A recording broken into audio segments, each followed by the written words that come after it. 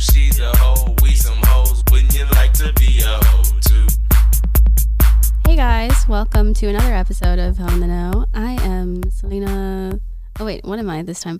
I am can't quarantine this pussy, Selena. Except I guess you can.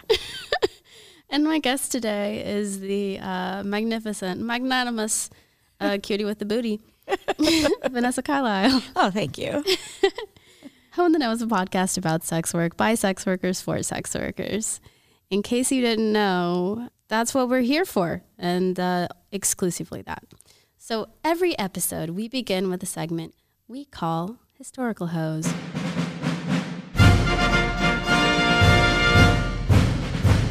This week's historical hoe is Zhao Fengsheng. And I'm really sorry for my ability to say pinyin things or to say any Chinese words. I'm trying, and I hope you know. So my sources for this week's historical hoe is Horse of Yore, as always.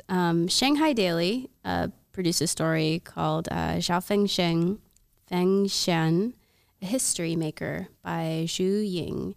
There's also an article in GB Times, Shaping Chinese History, about General Kai Yi. So I'm going to include some links to these things if you have any interest in learning more about this super historical hoe. So, Zhao Fengshen was born Zhu Zhaofeng near the end of the Qing dynasty in Hangzhou, so in like 1900. And so this is like an especially important time in the history of modern-day China because it marked the end of the dynastic era, all of the dynasties, and the beginning of the Republic of China. So it was a time of turmoil and uprisings. Some people wanted to keep the status quo. Like with the end of the Qing dynasty, people were like, well, who's going to be the next dynasty? And so warlords were duking it out. The Western world was like trying to throw in their stakes and colonize some shit for the sake of trade. So it was the Wild East to our American Wild West. And I'm so full of dad jokes, so bear with me, you guys. You should know this by now. So Fengshen's father, and why I'm saying it this way is because Zhao is her surname. Well, actually, originally Zhu, it was her surname. Last names first with Chinese names. So her name, Fengshen. So anyway, Fengshen's father was a military officer and her mother was one of his concubines. When her father died early in life, Fengshen and her mother were forced out of their home by her father's legal wife, who was definitely a bully. Fengshen's mother died not long after as well, Fengshen was left orphaned. She was eventually adopted by a wet nurse named Zheng. And I love this shout out to wet nurses because just as a concept, women out there who are sharing titties full of milk are real champions among us. So shout out Zheng. But anyway, so when they fled Hangzhou during the Wucheng Uprising, which was a rebellion against the declining Qing dynasty. But they left and unfortunately, the two fell into really desperate poverty. So Zheng gave Fengshen away over to an artist named Hu, who actually gave her the name Zhao Fengshen. Remember that her name was previously Zhu Jiafeng. I'm trying, you guys. It's a real tongue twister for my very dull American tongue. Anyway. Fengshen moved around for a while, but finally settled into a brothel named Yunjiban in Bada Hutong. And I think Bada Hutong was the best Hutong. That was literally the translation of it. So it was one of the biggest red light districts in all of Beijing. And Zhao Fengshen was incredibly talented. She could play instruments, sing operatic numbers, and write her own lyrics. And so she was the talk of Bada Hutong. And so Bada Hutong was a favorite area for a lot of notable Chinese generals, among them Kai Yi, who was a Chinese revolutionary leader. He eventually became an influential warlord in Yunnan and is best known for his role in challenging the imperial ambitions of warlord Yuan Shikai during the anti-monarchy war. So Yuan Shikai planned to dissolve the republic and support the capitalists, or with the support of capitalist superpowers in the West. So of course, you know how the West be, trying to install puppet dictators and shit like that. That was going to be Yuan. But Kai was like, no. So Yuan was like to proclaim himself emperor and revive the feudalist system. But people were like, feudalism is like so 1900 and late. So when Kai found out about Yuan's plans, he set out to create an uprising against Yuan. And I'm using the last name Yuan. I probably should have said Shikai. So in case you were following, it's Shikai. But okay, I'm going to call him Yuan because it's different than our real hero, well, our secondary hero, Kai, General Yi Kai. So bad guy Yuan, good guy Kai. Anyway, meanwhile, Kai fell head over heels for Zhao Fengshen. He met her in Beijing during his civil service, and he was like a frequent visitor to the brothel. He heard her life story and was like, I need to save this hoe. But like, thankfully this time, instead of being unwelcomed and half-assed about it, he actually did it in like a pretty cool way. He like paid the brothel to release her. And then the couple moved to Beijing, where Kai gave Fengshen somewhat of a formal education. So eventually Kai was put under house arrest for opposing Yuan, but he made a point to visit Zhao Fengshen every day. He bought her a house, and he threw hella money into renovating the spot for the, obviously quite captivating Fengshen. So why Fengshen is a hero in China is because she famously helped Kai flee from Beijing to Yunnan. And her help allowed him to live long enough to take down Yuan. Unfortunately, and quite tragically, Kai died in 1916, not long after facilitating the demise of Yuan. Zhao Fengshen was not allowed to attend his funeral because she did not bear Kai's legal name. And so she was very sad. But she later married a brigade commander named Liang, and I don't know what happened with that, if he died or if they divorced, but she later remarried.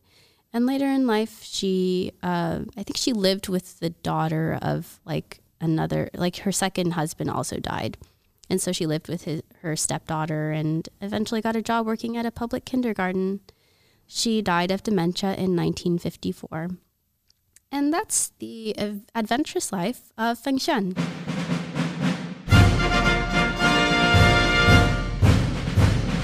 Hey, thanks. Okay, so we are back. Vanessa, it's us. It's us. We're here. We're here. Who knows? By the time I post this, who knows what the world will be like, what new developments will have happened. I can't even fathom it, to be completely honest. But here we are. So I wanted to kind of like dive in to the world of sex work, because last time I definitely needed to have like a quick like debrief of the world that we're having today. Quarantine, in case you have not read the news, in case you're like Jared Leto and are just coming out of your sabbatical under a rock. Take your earplugs out and you need to take a look for a second. Yeah, just for a second. So you've done every kind of sex work, and not every kind. No. But I've done quite a few. You've done quite a few. You've done so many, and it's impressive and amazing. But we're not going to talk about that immediately because I want to talk about your podcast. And you ran this podcast for, you said 3 years? Mm-hmm. 3 years. What was it called? What was the premise? And also, how did you end up on the radio? Yeah, thank you for asking. I love this story. So for people who mostly listen to podcasts and don't listen to the radio that much, there are a couple of stations in the U.S. that are part of what's known as the Pacifica Network. So they are fully independent radio stations. There's WBAI in New York. There's KPFK in Los Angeles.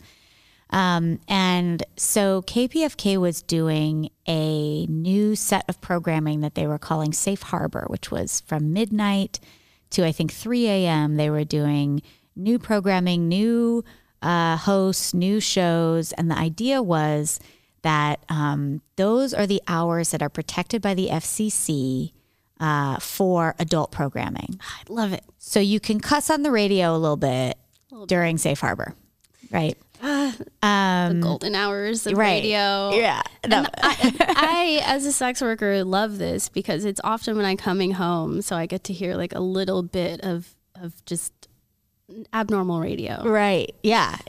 And so so I was approached by somebody who was part of this team, and they wanted a guest on a show about sex.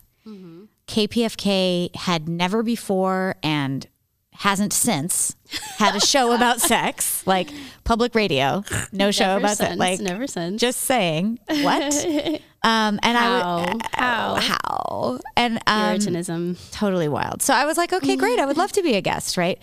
So I was approached in part because I do adult sex ed. I teach queer studies. I was finishing my dissertation on representations of sex workers in literature. Like it's my field.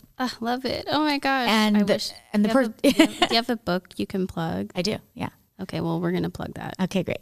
And my friend who approached me was also like, we want this to be political. We're not just trying to talk about, basic stuff, although people need basic sex ed, obviously.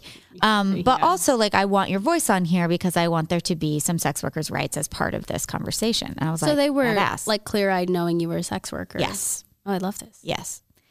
So I got invited on first as a guest.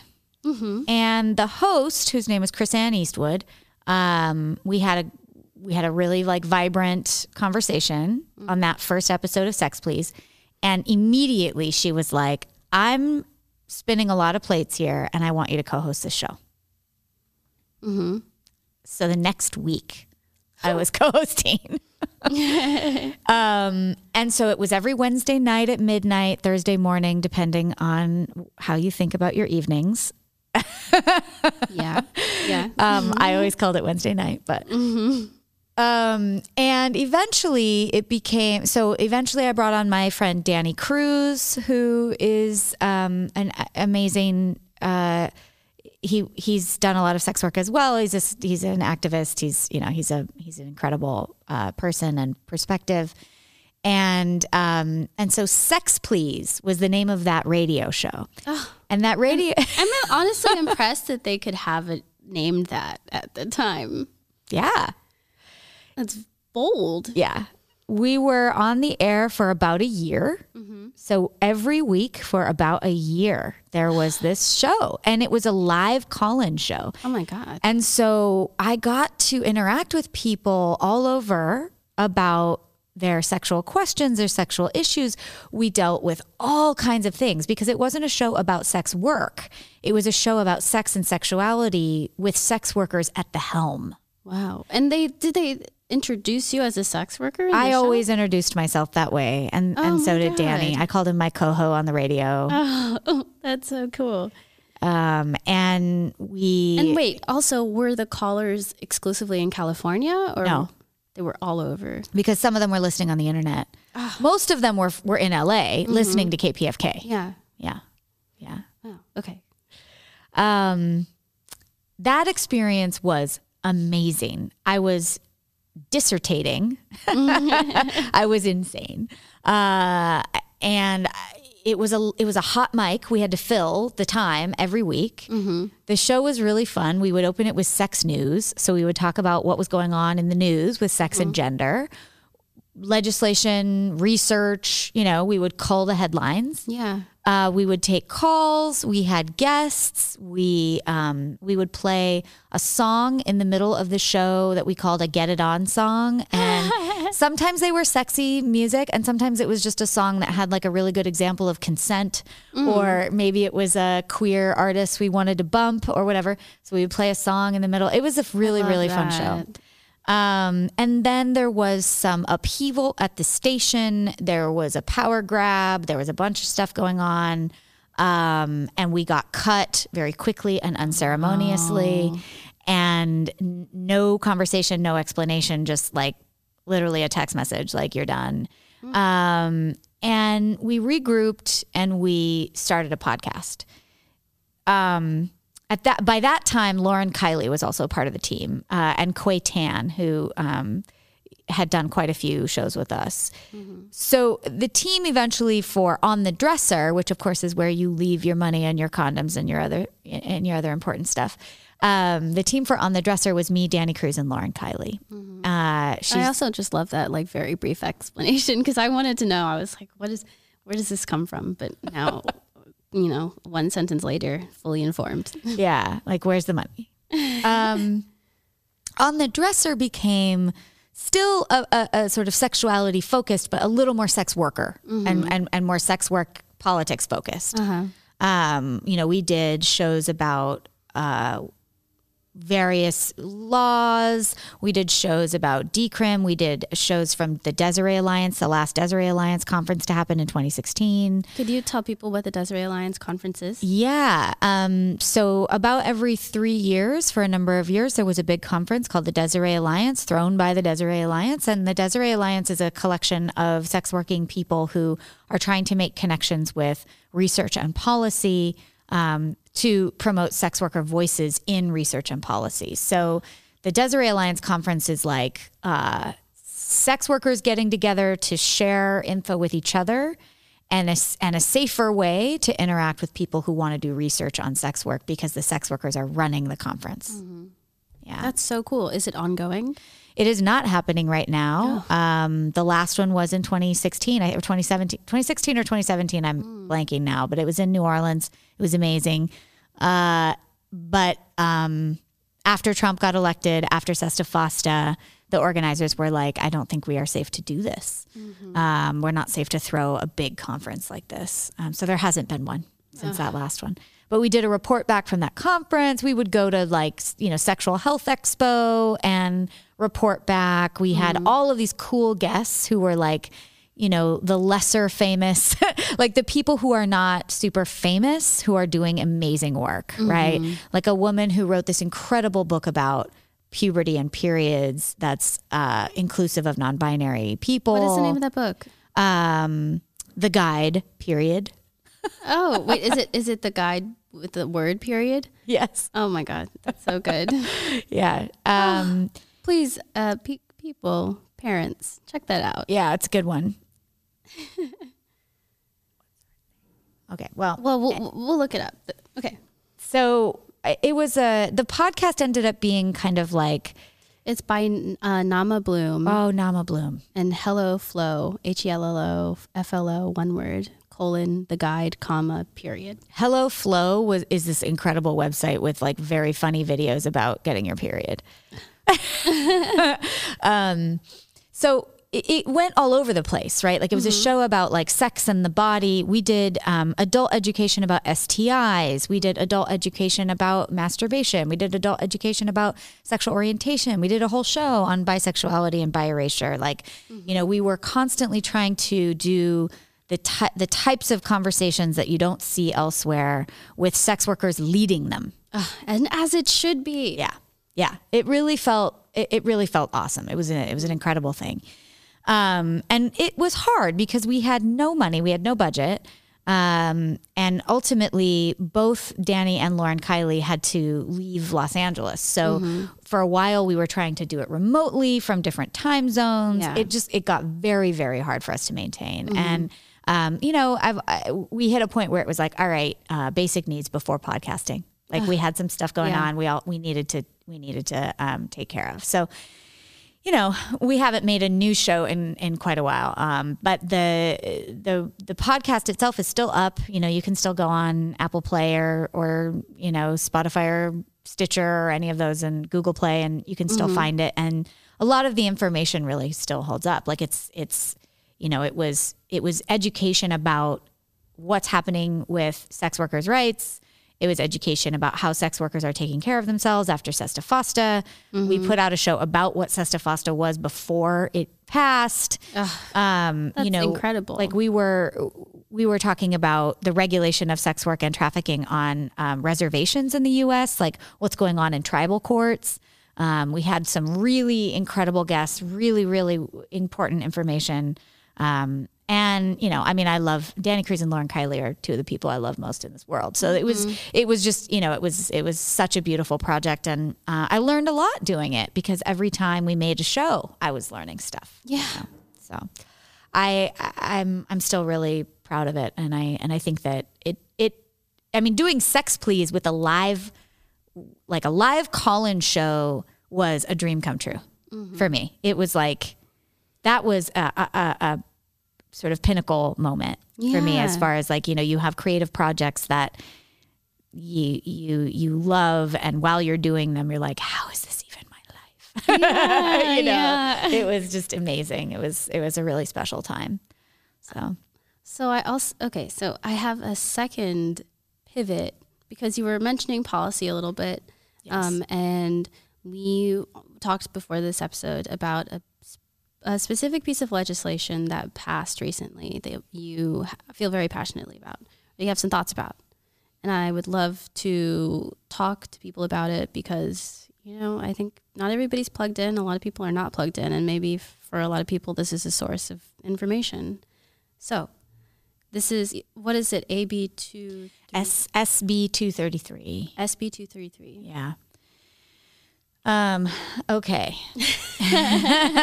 For those of you who can't see, which is everybody, Vanessa just opened her phone and is preparing. I want to be, when I'm talking about policy, I feel the burden of truthiness. The thing about policy for me is I am not working in policy right now. So I want to start by being very clear about this, that I keep an eye on what's going on with policy because I work with sex workers as my friends and my community, and all of these things affect me. And because I want to be able to have something to say about it because I'm a writer and I make media and all that. But ultimately, if you ask me what is my niche for organizing, I run a group called Hooker's Army that does peer support and self-defense training. What I do is a different thing than policy work. I'm interested in mutual aid, communities of care, and teaching sex workers how to defend themselves so that they don't get fucked up by people who want to hurt them. Yeah. That is where my heart is at. I want to make media that's empowering to us to have the conversations we need to have so that less of us have to be closeted, so that more and more people can live their lives as they please. I'm interested in bodily autonomy. I'm interested in, people thriving in ways that are immediate right now. And in my experience, policy work does not have that immediacy for most people, right? And so even though it's important work to do and people need to do it, and I'm not trying to disparage people who do policy work with their full hearts in it. I need to be clear that when I discuss policy, I'm coming from a certain cynical perspective. I'm coming from some skepticism because for the most part, policy about sex work in the U.S. is either problematic because it doesn't do enough to protect us, or it's problematic because it undermines full decrim. So any sex work policy that's going to happen is going to have problems because it's not full decrim. Yeah. And even full decrim obviously does not make it safe to walk while trans, does not make it safe to be like a Black person anywhere. There's no way that full decrim is going to protect everybody, even full decrim, right? Yeah. So I just need that to be like a kind of global beginning to when I talk about policy because it's not my area. Yeah. Okay. That being said, SB 233 is a really interesting, really important piece of policy because it does two things. And it does two big things that, and the two big things are reason for leftist organizations that are involved in sex workers' rights to pat themselves on the back. And so what we're going to start seeing because of SB 233 is the ACLU, the LGBT centers, the SWAP chapters, we're going to be seeing the nonprofits, even though SWAP is, its own little like janky, adorable sex worker led nonprofit. We're going to be seeing, I'm sorry, I didn't mean to say janky, but it's. Well, yeah, I mean, it's like, it's love. It's love. It's like, it's not really part of the nonprofit industrial complex. It's a little bit too grassroots for that. Yeah. I don't consider SWAP part of the nonprofit industrial complex. Yeah, that's all I meant. It's not an NGO that way. Right. That's all I meant. Anyway, what we're going to start seeing is the nonprofits and the groups that are trying to work with sex workers for decriminalization. We're going to see them being really, really excited about this policy, saying it's a really big, beautiful thing, and we need to understand what it means. One thing that it does is it removes the possibility for police to use condoms as evidence against sex workers. Wait, you can do that? Yeah, exactly. That was my first thought with it. Like, what the fuck? So here's what happens. Some laws are written to correct practices that were de facto legal because there was no law against them. Does that make sense? Just like run and like rip something. So cops all over the country, this is like a practice that's been normalized in a lot of places. If a cop stops you on suspicion and they search your bag and you're, dressed wrong on the wrong street at the wrong time, and they search your bag and they find 3 condoms, they have been able to use that as evidence for either whatever the municipal code is, intent to commit, soliciting, pandering. There's depending on where you are, because of the way prostitution laws work, they're different in every municipality, state by state, county by county. So they used to be able to just use the condoms against you. Well, years ago, Amnesty International came in and did a study on this, and of course found that condoms are used as evidence disproportionately against trans women, particularly trans women of color. That was the finding. And it was like, maybe this is an unfair practice that should not be happening. Maybe. And so the wheels began to turn to create policy that would prevent this practice from happening. We are also seeing policy, this is separate from SB 233, but we're also seeing policy now that's starting to come out to say you can't have sex with a sex worker and then arrest her. Why might we need that? Because that is how it is. They're like, oh, I got you. Like, first you suck my dick and now I'm going to arrest you. Right. So we're starting to see some policies that are addressing what have been long-standing abuses by the police. You know me, your listeners may not. I am foundationally and deeply anti-police and policing. I don't buy for a second that these policies are actually going to stop police abuses. Nope. What it does is it just creates a legal precedent for someone to sue or to fight back. Yeah. Okay.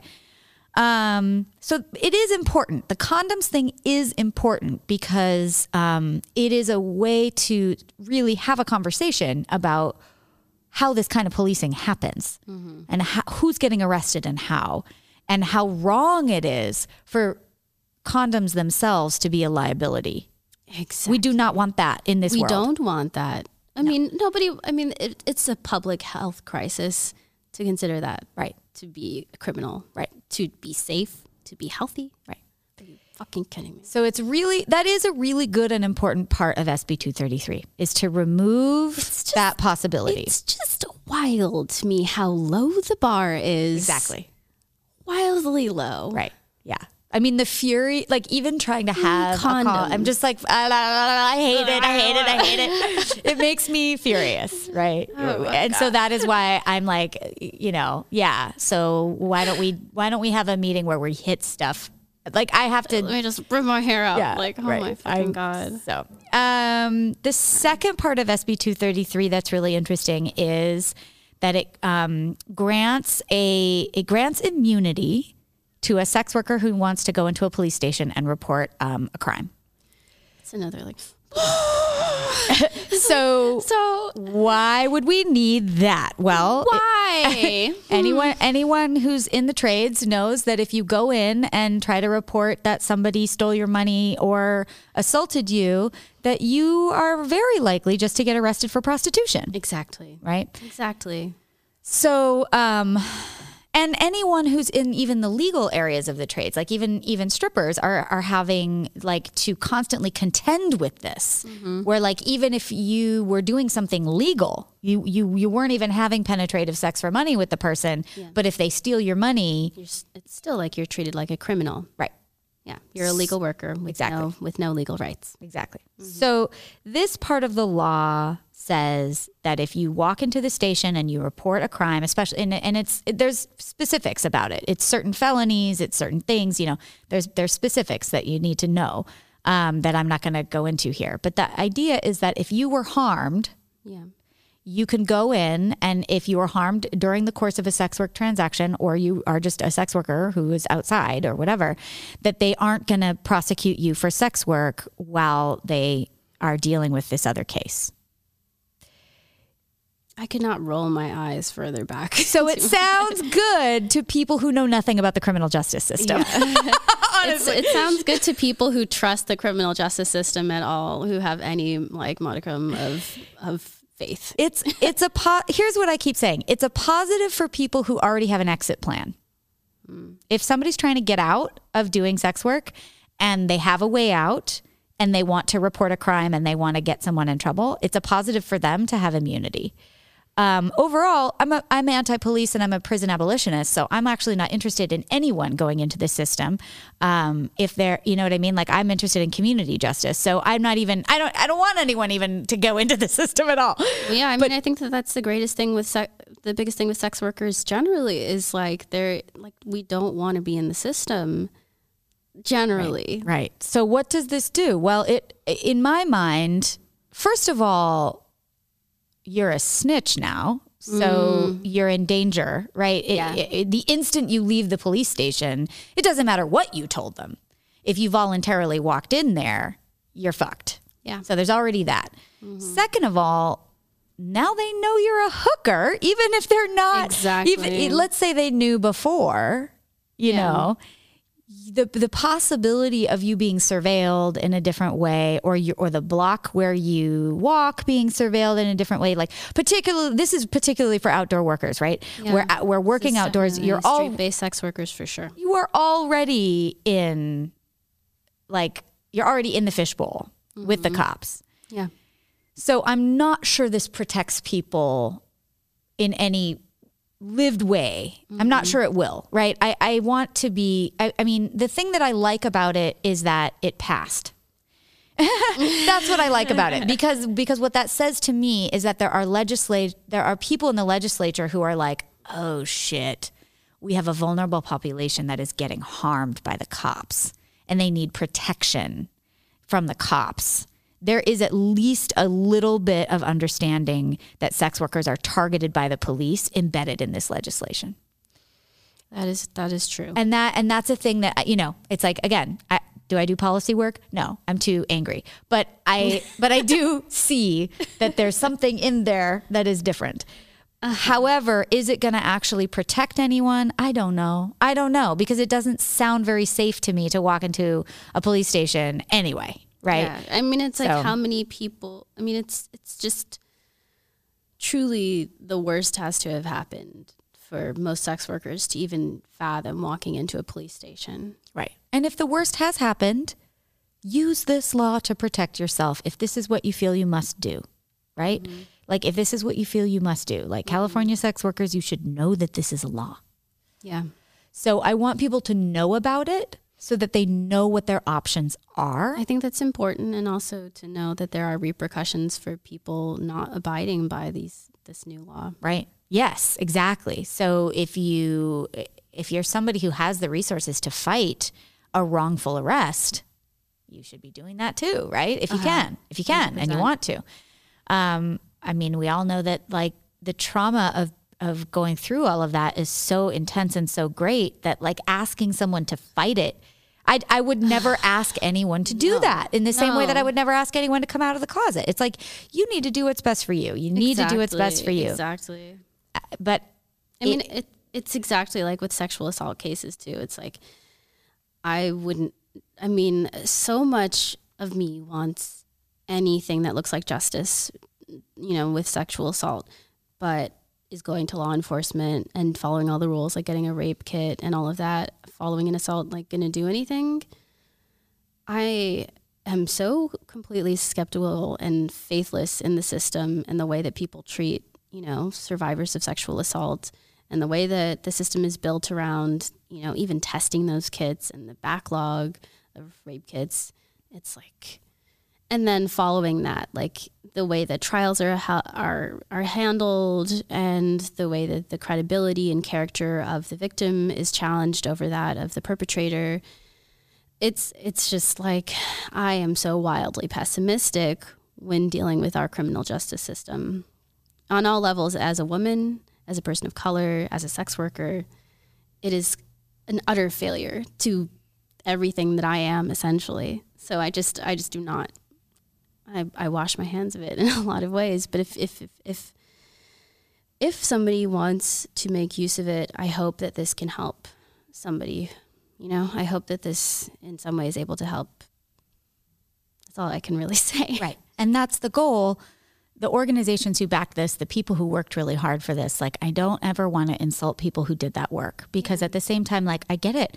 People who are trying to make policy that protects more people, like, they are trying to do that. Yeah. The fact that there were sex workers involved in creating this stuff, like, that's a step forward too, right? Mm-hmm. It's just that we need more and we need it faster. Yeah. And what we don't need is to be petitioning an organization like the police to stop hurting us when hurting us has been foundational to their practice.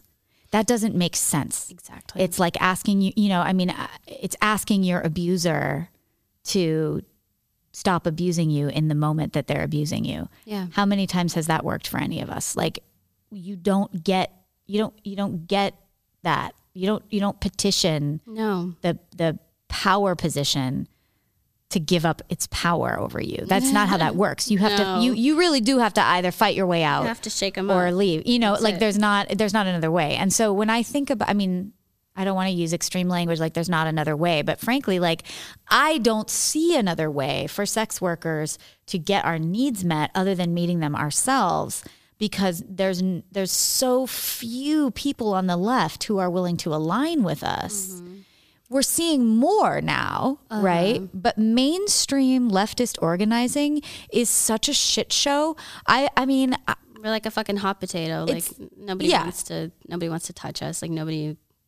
Or if they do it real poorly. Oh yeah. They do it really poorly. And so I think that there's change possible here, specifically in a moment like this, where people are having to contend with how much power the government really does have, and what they could be doing to protect people, and what they could be doing to try to help people be safe, and what they do and don't do. Right?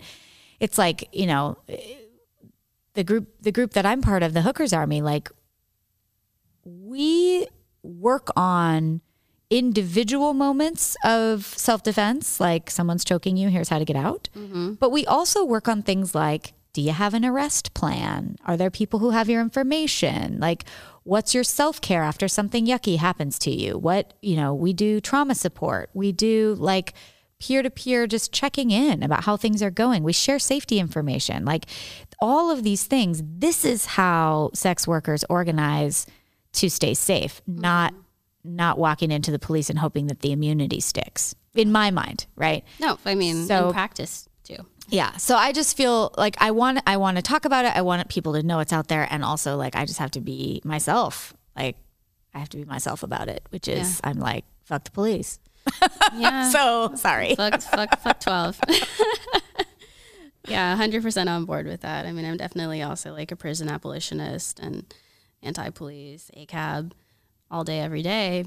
But, God, I'm glad to hear that this kind of legislation is passing in lieu of like what's, on the, what people are looking at right now, with the bill that I talked about like a couple of episodes ago. So, and I guess, at some point I'm going to follow up and let you know what happened with that.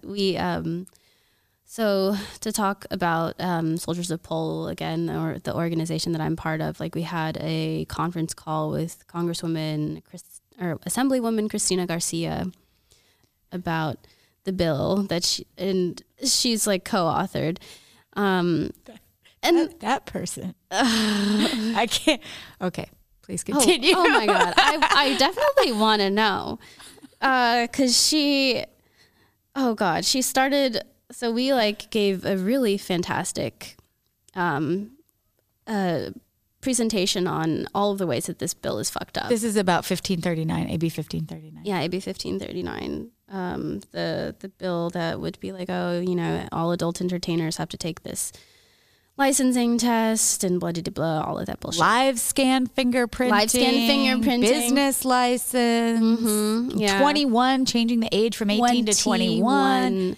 It would fuck so many people. Exactly. And we were like, who the fuck made this? We were like, why would you write this like deeply condescending paternalistic bill that like has this fake guise of protecting us, but is really just a greater grab to have us in the system and take our taxes and, police our actions.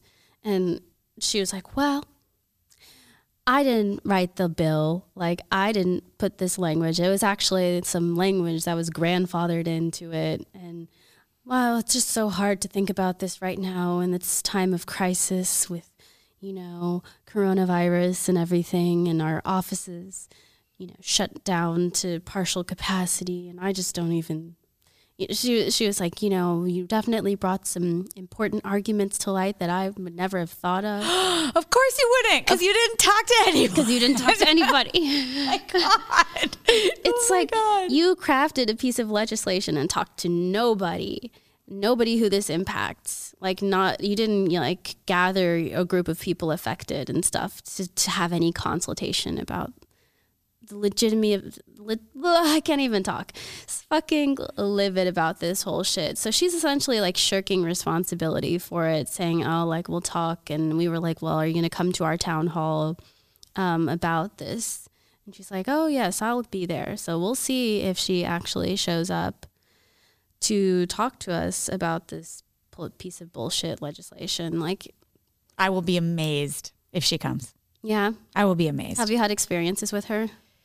No, not directly. Not directly. But because of the very few times that I have kind of dipped my toe into trying to do any kind of policy stuff, people who are anti-sex work, the way that Cristina Garcia is, like, for her, we should not exist. The world would be better if we didn't do what we did. And part of the protection is the idea that like no one can safely do it. No one can be happy doing it. She's one of these people who has like that sort of foundational anti-stuff. Exactly. And so there was one failing to the call that I felt, and that was that we didn't, and not that we have to or that the onus should be on us, but that the argument was like there are 1,000,001 other abuses going on that could do with proper legislation and enforcement of existing laws in a way that we are guaranteed our workers' rights. And right now this bill is not necessary. Like, what is much more necessary with allocation of those funds is enforcing what we already have.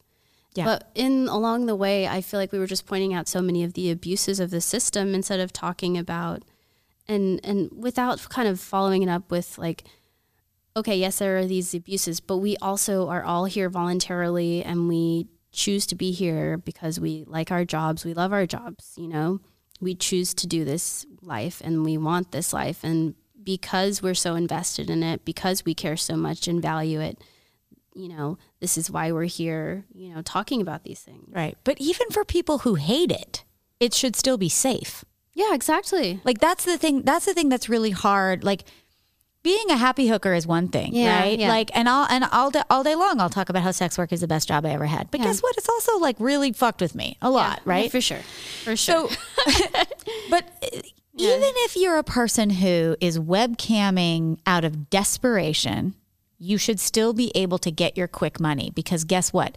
People need money fast when they're in dire situations. And when we make it hard for them to get their money, they will do other things. So there's a real failure to understand what poverty is whenever people try to pass legislation that makes it harder for sex workers to do what they do, because they forget that most of us, and I'm saying us, although I'm housed and I've been housed for my life. And, I want to be clear, like I'm not trying to co-opt anyone else's experience. I'm trying to speak from the stats, which is that most sex workers make overall, on average, minimum wage or less. It's not like everybody's just bawling out. No, people do sex work because they need to survive. A lot of sex work is survival sex work. Yeah. So a side tangent, like we've definitely talked in this show about like how all work is really survival work, but truly too with sex work, like, there's the survival of it. When you place more barriers to a job that currently has very few barriers, what are the barriers? You need a private space and an internet connection.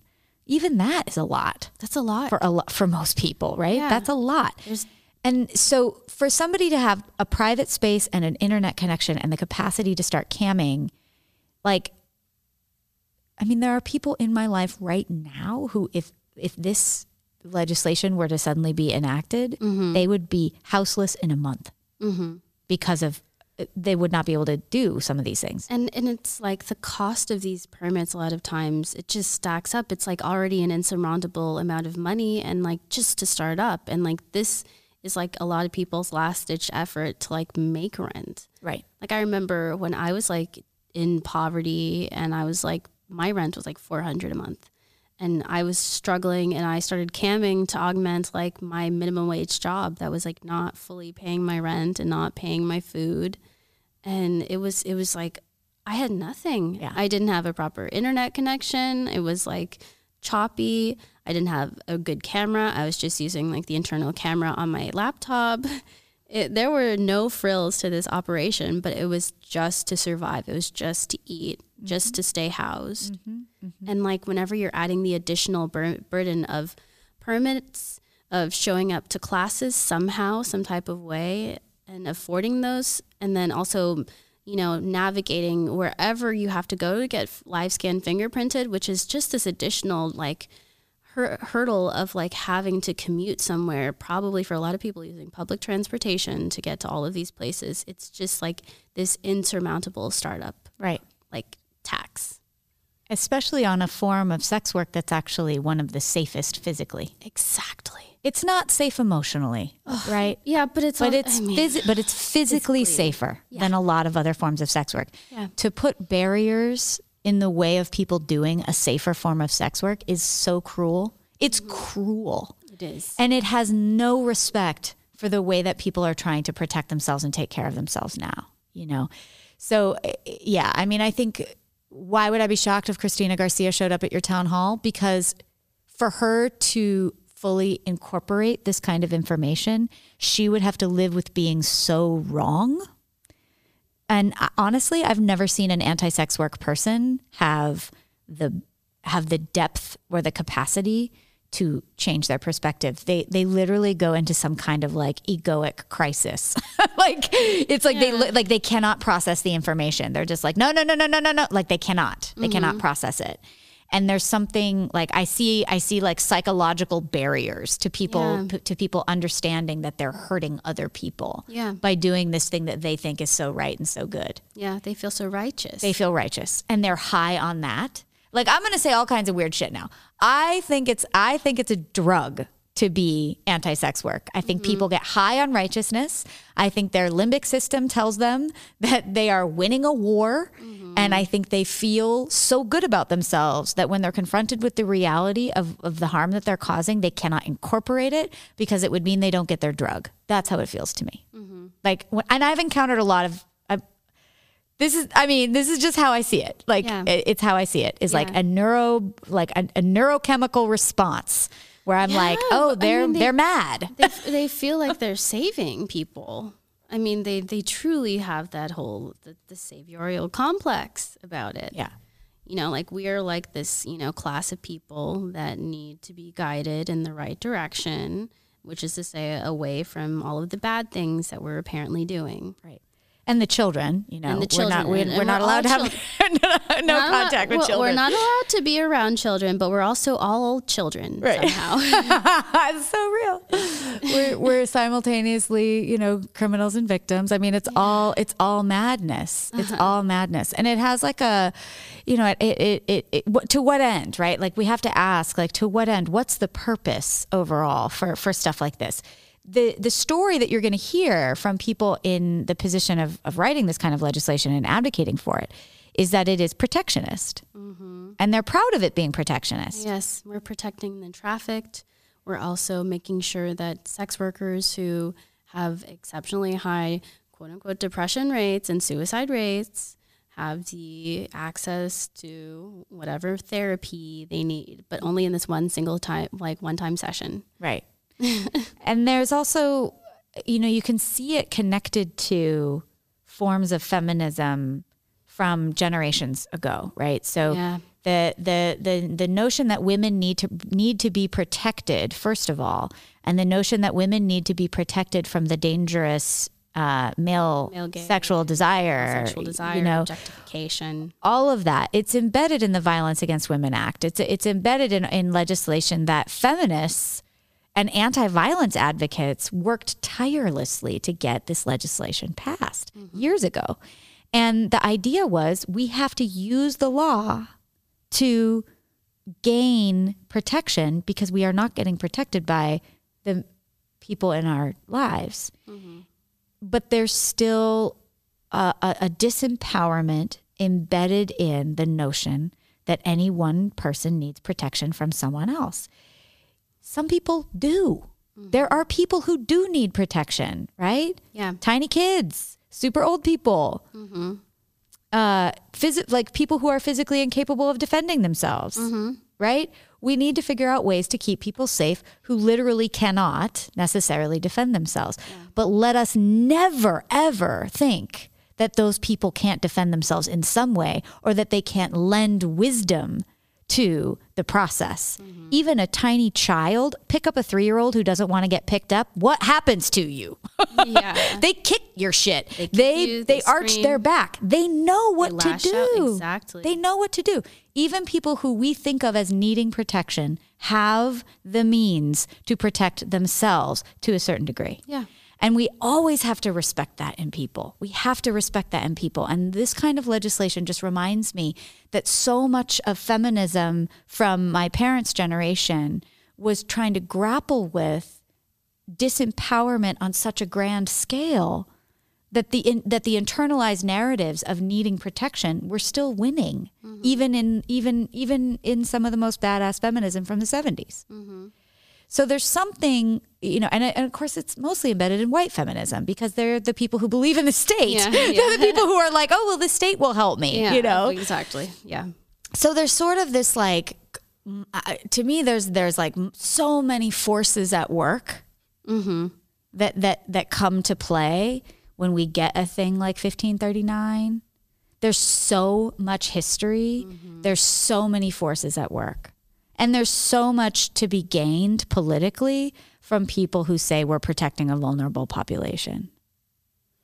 That it's almost unreal. Like people can't understand outside of the sex working population. People have a very difficult time understanding when we say, don't protect us, leave us the fuck alone. Yeah. They don't understand that. That's very confusing to them. They don't. They totally don't understand that. I think it's just like people don't understand the motivations behind who is considered vulnerable. You know, like when we like pigeonhole this whole group and then there's no like larger differentiation between individual experiences. We just lump everybody in together and there's like the victims and the victimizers and they're faceless villains and they're, you know, like helpless, infantilized people, victims. Like there's no nuance to it and there's no way to like properly provide safety if you don't understand who you're saving or what's going on. Like who's the boogeyman here? You know, some guy who like pops out of an alley and snatches you up. Yeah. Like, is this a trafficker? Or is it the reality that you are camming because you can't make a decent wage at the job you're trying to do? Exactly. Like, I love doing sex work, right? I would do it anyway, and I've been doing it anyway. For sure. But for people who don't want to do it, who want out, but who do it because they feel like they have to, because they can't actually maintain their lives working a full-time job, that is not that's not the situation I want to live in, and it's not the country I want to live in. No, and it's exactly that. It's like, how many people are working so many jobs, not because they want to, but because they have to? Like, truly, like, there are so few strippers that I work with who just strip. Like, most people have other vanilla jobs, like whether it's to have something on our resume so that, you know, if you want to move on, you can have something there for the time, or because, you know, like, you need it because you need to, like, or stripping is to augment, like, you know, what you're not getting. Mm-hmm. I mean, and it's like across industries. It's not just, you know, sex workers. Like, everybody's got a second side hustle and a third side hustle because our fucking system is not paying people living wages. Yeah. Regardless of skill, regardless of education. How many sex workers do I know who are college educated?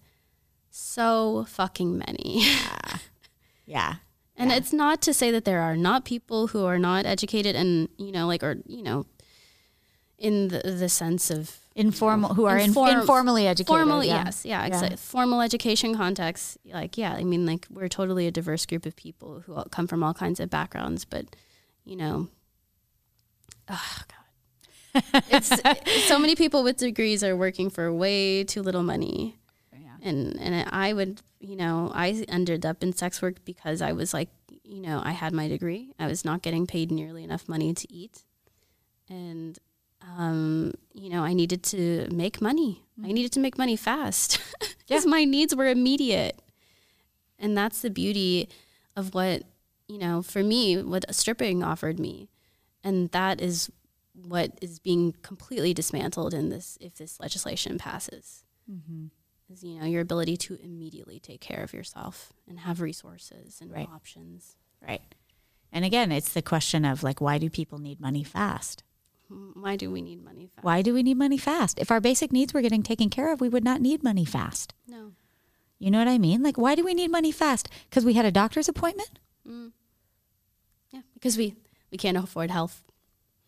I mean, that's the real question. Yeah. And it's just, you know, it's incredible to see the amount of abundance we have of all of the things, like, not in an individual sense that we individually own and have all of those things, but just America as a whole. Like, we fucking got it all. And yet somehow we don't. Individuals don't. People don't. Yeah.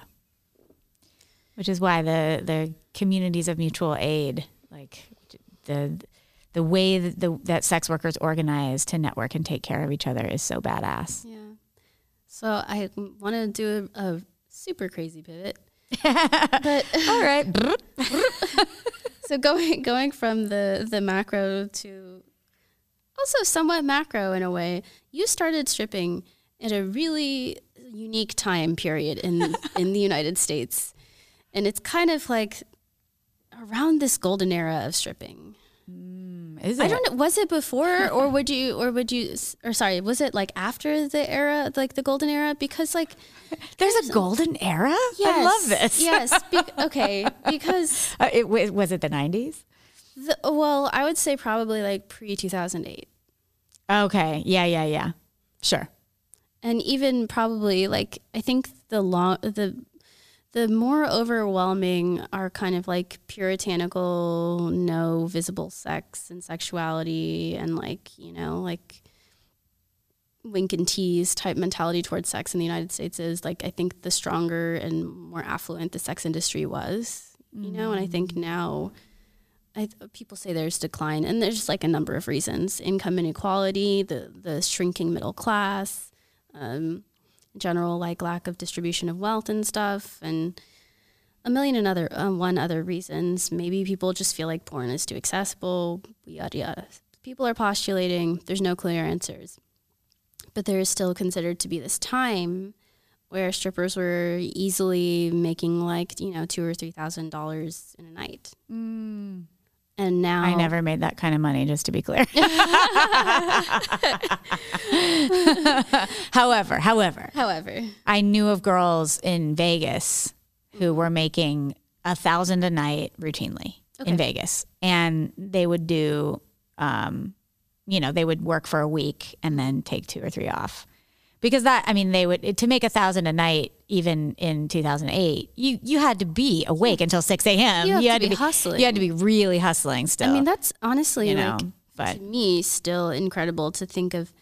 Whenever I'm with like strippers who work every day, like work at like a normal, like 9-to-5 job type thing, like every day, 8-hour shifts, I don't understand how their bodies hold up. My body barely holds up doing like a shift every other day, like a couple days a week. Like, I mean, one of the reasons why I started stripping again the second time was because I was working an office job, and I would get home at 6:30 or 7, and I would sit down at the table in my teeny tiny little studio, and I would be so exhausted that I would sit there for an hour, not moving, not knowing that an hour had passed. And then I would kind of come to and be like, what the fuck is my life? I am not doing this. You know, like it was like, I was 22 and I was working at the Veterans Administration Hospital in West LA. And all day long, I was just sending emails to a friend of mine being like, I wish I was stripping. I hate this. I hate this. And one day he was just like, then strip then. yeah. What the fuck? Like, it's so interesting when you're in it and it feels real to you. It's one thing when you leave and you try to do vanilla work or you try to get a straight job or whatever we want to call that. It feels far away. It feels hard. It feels precarious. Yeah. And I had a really hard time at that time accepting that what I actually wanted was to be dancing. Yeah. Because I had just gotten my degree. What was I doing with my degree, you know? And but when I was so that was like 2002. And I went back to the club and I quit my day job and I was at the club. Oh, spectacularly. I quit my day job and went to Thailand for 3 weeks. Hell yeah. I was like, fuck you all. Like, I'm going to go get massages. Like I was out. That was 2003. And then I danced only. Yeah. You know? And that I was working at a dive bar. I was working at the Candy Cat in the Valley. It has 2 locations, one in like Van Nuys and one in Chatsworth. And it's totally a dive. I mean, it's adorable and wonderful and low ceilings and Coors Light. You know what I'm talking about? Yeah. I felt very at home there. And so I worked there. So that wasn't like a place where I was going to make that kind of money. And also, it's not a lap dance bar. Neither of them were lap dance bars. There's a little space in the back, so there would be like one person getting a dance at a time. Oh, so you had to wait your turn. So you had to wait your turn, and also I didn't really do them. I was kind of afraid of them for a while. Yeah. I stayed on stage. I made my money on stage and kind of standing around talking to people. And at that time, I still had some whorephobia and sort of, you know, like I wasn't. I wanted to be a dancer and like, you know, like I had some other stuff going on. Yeah. I also had super intense crushes on people I worked with. That was very confusing. You know, I mean, I had all kinds of stuff going on. Tell me about it. Like watching titties and being like, what am I doing? What's happening? This is the greatest job ever. What's going on with me? Yeah. So, you know, but it was a good time to be dancing in the sense that like I had a very regular gig and I would routinely make pretty good money. It was enough to support myself at the time. And it was enough, at that time I supported a family member. Oh. I could do some traveling. Like it was some of the most steady money that I've made in my life, you know? And then later when I was dancing 2009 to 2012, I worked at a place called Plan B. I know about Plan B. And I made good money there. Yeah. Because that was a higher end situation. Higher end. Higher end. Highbrow. It was a, you know. and it's a bikini bar, so it was a different situation. But that was where I really became a lap dancer. Like that was where I was like, oh, I am on you now. Like that's actually how I make the living. Yeah. It was a different situation for me and a different time in my life and different stuff. But the very first place I ever worked, I just have to shout out now, was in 1999. I worked at Mary's Club in Portland, Oregon. It's the oldest titty bar in Portland, which has more strip clubs per capita than any other city in the U.S. And Mary's Club was a genuinely lovely place to work. Oh.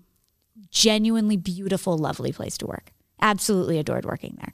And it gave me the actual sense of self and empowerment as a dancer that carried me through to working any of the other places. I just, I only worked there for a brief period of time, and it was like, maybe this is who I am. And you mentioned that you got into like burlesque kind of simultaneously or at some point? I started doing burlesque. So I danced with a live show called the Toledo Show. That's a jazz, they're still performing. It's like a jazz cabaret. Mm-hmm. It has the lead singer's name is Toledo. He's got a bunch of dancers that are part of the show. You can check it out online. And they perform Sunday nights at Harvell's in Santa Monica. Mm-hmm. I started dancing with them right after graduating from college when I came back to LA. What had happened was, you can stop me at any time. No. I graduated from college in 2001. I was home for what I thought was going to be like a month or two in the summer. Mm-hmm. Where was home? In LA. Uh-huh. And then 9/11 happened. Yeah. And I had a job set to go be a performer at a Club Med resort. That was what I was going to do while I figured myself out. Mm-hmm. And they canceled all our contracts. And so I was sleeping on the floor in my mom's house, trying to figure out what to do with myself. And I went with some friends to see the Toledo Show. And Toledo pulled me out onto the dance floor and like picked me up by my mouth and all of this wild, weird stuff. And I'm like, barely 22, and I'm like, this is it. I'm whatever this is. Whatever this is, I'm in. I will stay in LA and I will do this. Yeah. And so I got a day job. I was performing with the Toledo Show, and it's a jazz cabaret. It's burlesque, but it's not cute in that way. It's a darker feel than burlesque proper. Yeah. So I wasn't like a classically trained anything. I mean, I'd been dancing since I was a kid, but I never did ballet. I always did other stuff. Yeah. And I'd taken a bunch of belly dance and I'd done all this other stuff, So dancing in high heels was hard for me. I had to learn how to do it. And I learned how to dance in high heels in the Toledo Show. Mm. And because I had never really worn heels dancing at Mary's. I had worn like little 3-inch or 4-inchers because I just didn't have it. Could not do it. And so then there was a friend in the Toledo Show who was also a dancer who I really adored, and she was stripping, and I just got jealous. I got super jealous of her life. And so I quit the day job and started stripping. And so I was doing the Toledo Show and stripping at the same time. Mm-hmm. And then when I moved to Boston, I got involved with a group that's still going. At the time, they were called the Babes in Boinkland. And it was a burlesque troupe. They're now called the Lipstick Criminals. They're amazing. They do a thing called the Slut Cracker, which is the Nutcracker burlesqued. It's truly beautiful. I love like sexy parodies of things. It's amazing. It's amazing. Favorite genre. Shout out to Vanessa White, who runs that group. I love her. So I was doing burlesque in Boston because the strip clubs were all located next door. There's an area of Boston where the strip clubs are. It's called the Combat Zone, and it's right next to where I was doing my master's degree. Oh. So I was teaching, I was taking classes, and I was like, I don't think I can strip at these clubs. Yeah. Because it felt really dangerous. Too close, yeah. So I would go out of town to teach pole dancing in Quincy, which is about 45 minutes away by train. Yeah. I worked for an entertainment company. I danced at a couple hundred bar mitzvahs. Oh. Did the YMCA, and then I was doing burlesque. So wait, like party starting, yes. Dance floor. Oh, yes. Oh my God. That's like such a bold job. Oh my God. How is the atmosphere like in the direction like of how did burlesque dancers view strippers. Yeah. I think so. At that time, there was still some prejudice in the community that burlesquing was an art and stripping wasn't. Pole dancing was just starting to be a thing. This was like, this was 2006, maybe 2007. Way early stages. So pole dancing, like I don't think Britney had put out her pole dancing video yet, or maybe she had just done it, or you know what I mean? But there was still sort of this edginess to pole dancing that does not exist now. Yeah. So teaching pole dancing was still like I taught pole dancing to like giggling groups of bachelorettes, who were making fun of it and also loving it at the same time. Yeah. That was intense. So the really intense. Yeah. So the burlesquers There was a ring of hell for me. It would be the Bachelorette. It would be handling bachelorettes who want to get sexy for like one night only. Oh my God. So hard. It was so hard. The burlesquers in my group, like the group that I was dancing with, was one of the most supportive, positive, sex positive, like beautiful. I never felt bad for anything that I had ever done or was going to do with them. Yeah. But we were, we went to a couple of like competitions or larger events, and I did feel that sense of like classism, stratification in the burlesque world. And it's one of the reasons why I didn't really pursue it in LA when I moved back to LA, because I was like, weird horizontal oppression. It was hard. It was hard. And they also, this was also a moment where the aesthetic was just starting to come back too. So now people don't remember that there was a time where you couldn't buy a garter belt at Victoria's Secret. But there was a time where that wasn't in. That wasn't what was in. The sort of burlesque lingerie look. Totally. That wasn't the thing. And it eventually, yes, it became, obviously it's everywhere now. Yeah. And it's easy to get a corset and it's easy to get, but that wasn't the case. No. And so we were doing fun, weird, different stuff by being in those outfits, and stripping had that feeling too. Nobody knew what pleasers were. They weren't all buying pleasers. They weren't all wearing them. It was like there was still this sense of it being a separate world in a way that I think has really shifted. Especially since so many strippers use social media now to bring people into the clubs. We didn't have any of that. We didn't have any of that. And so it was a very separate world. But you felt like in your community, like it was pretty good. Yeah. I mean, I think I've needed comrades always.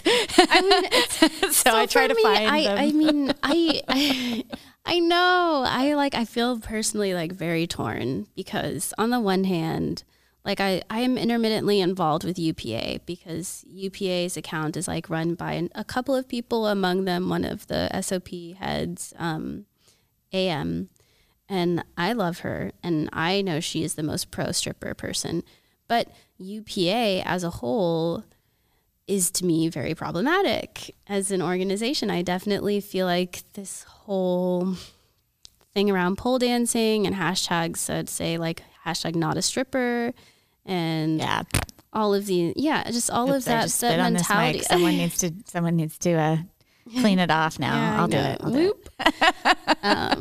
But it's just like it's not a comfortable place for me, and I feel like people who want to pole dance are not doing enough to be proper allies. And I feel like if people are gonna want to enjoy the fun parts of the culture, like you got to be here, or like our ride or dies for like the real things that matter. Absolutely. And so I'm just like, I'm extra tough on anybody who wants to take any piece of like stripper, sex worker culture. I'm like, you don't get to join the party unless you're here for like the whole thing. Yeah. I feel that. And I think that there's, I think of a lot of this as coming back always to criminalization, right? Where everybody has to define themselves in terms of the feared object, which is the prostitute. Yeah. And so for a lot of those years dancing, I wasn't seeing clients outside the club. I say I've been a sex worker for 21 years because that's true, because that's when I first started like showing my body on stage. But I didn't start like doing full service or having clients outside the club or sugar babying or whatever we want to call it for a long time. I wasn't doing that till, I don't know, 2009. And so there was all these years, almost a decade of being a person who was trying to navigate what was okay with me to do and what was okay for me to be around in a culture. And I always had a resistance to the way that dancers would talk about girls who saw people outside the club. It was so rude. I hated it. Oh my God, yeah. Right? And yet I wasn't comfortable doing it myself. And I think that's an okay place to live. You can not want to do all forms of sex work and still stand up for your full service friends, right? And no one should even have to divulge what the fuck they're doing. So there was always this tension in the dressing room because the girls who saw guys outside the club were a danger to the dancers who didn't in their minds. In their minds. And so I think that those tensions, I definitely lived in those tensions. And then when I did start seeing people outside the club and found myself on the other side of those tensions, I was like, oh my God, this is terrible. You know what I mean? So like, I don't know, like I had a person divulge to me that she had been seeing someone outside the club, and I had this kind of like overwhelming sense of concern for her. Oh. And she was like, don't need that. I'm good. Yeah. And I was like, yes. Okay. Yes. I don't like it when people do that to me. Yeah. So I'm not going to do that to you, and I'm not going to do that to anyone else. But I had to learn those things kind of the hard way and over time, because the amazing amount of information that's available now, like you can move through these things a lot faster. Yeah. I really only had the people I knew. Yeah, I mean, it's incredible now that we have like this positive feedback loop. Like if you kind of tuck into the right communities, like there's so much more information. And truly people, it's hard to recall, like, but there just was not. And it wasn't that long ago. And it wasn't at all. It wasn't at all. You know, I'm talking about this like I'm, Yeah, like it's like 100 years ago. I but mean, it's recent I mean, sex work years are different. They are. They're different, and I understand that to a certain extent. Like I'm an older worker now. That's true. But it wasn't that long ago. Like there are other industries that move quickly. Like I think people understand that things can like change in a year. And stuff like that. I mean, it's like, but, all of this evolves alongside tech, and tech moves super fucking fast. Yeah. Well, we have to pause for a quick commercial break. Are you having being part of a historical event fatigue? It's not easy being part of the largest pandemic in recent history or one of the largest impending financial downturns. I wake up every day and don't have anything particularly pressing to do. It's a wonder I'm waking up every day at this point. Don't you wish you could just induce a coma and wake up in May? I guess the only problem with that would be the loss of muscle mass and figuring out who handles the IV and who cleans up after you whenever you dookie yourself. But that seems like much less of a fuss than having to be conscious for over the next 31 days. I mean, isn't this what robots are for? Why can't I just call Alexa and say, "Hey Alexa, clean up my fecal matter over the next 30 days and roll my body a couple of times daily so I don't develop bed sores"? Is that so much to ask? I mean, didn't sci-fi predict that we would have flying cars and lifelike robots already? Come on, science, why are you slacking like this? Anyway, I don't have any solutions to this situation. I just thought I'd take you all on a little thought experiment. So on that note, stay home and try not to get the most vulnerable in our population sick. Rent strike, organize digitally, file for unemployment even if you're a gig worker, and eat the rich. Love y'all. Thank you so much for joining me.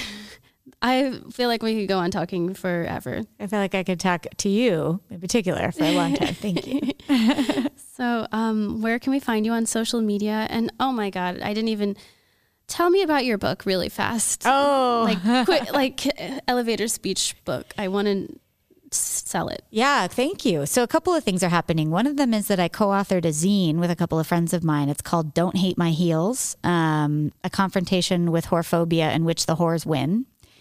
And it's we're working on another volume now. The first volume, has been out for a little while, but it's still got a lot of useful stuff in it for people who are trying to educate their allies and also feel empowered themselves to build communities. So Don't Hate My Heels is available on the website for a band called Copy Slut.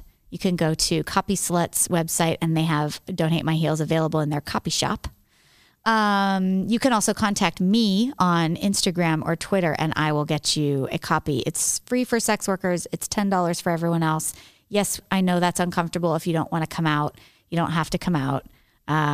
It's tricky, but mostly I give it to people in person. So I'm not asking anyone to write me a dangerous email. Yeah. But you can contact me on Twitter at VCarlisle, VCarlisle. My Instagram is at Vanessa Carlisle. Those are the quickest ways to find me. Totally. Oh, and then the book. So I do have a novel out there.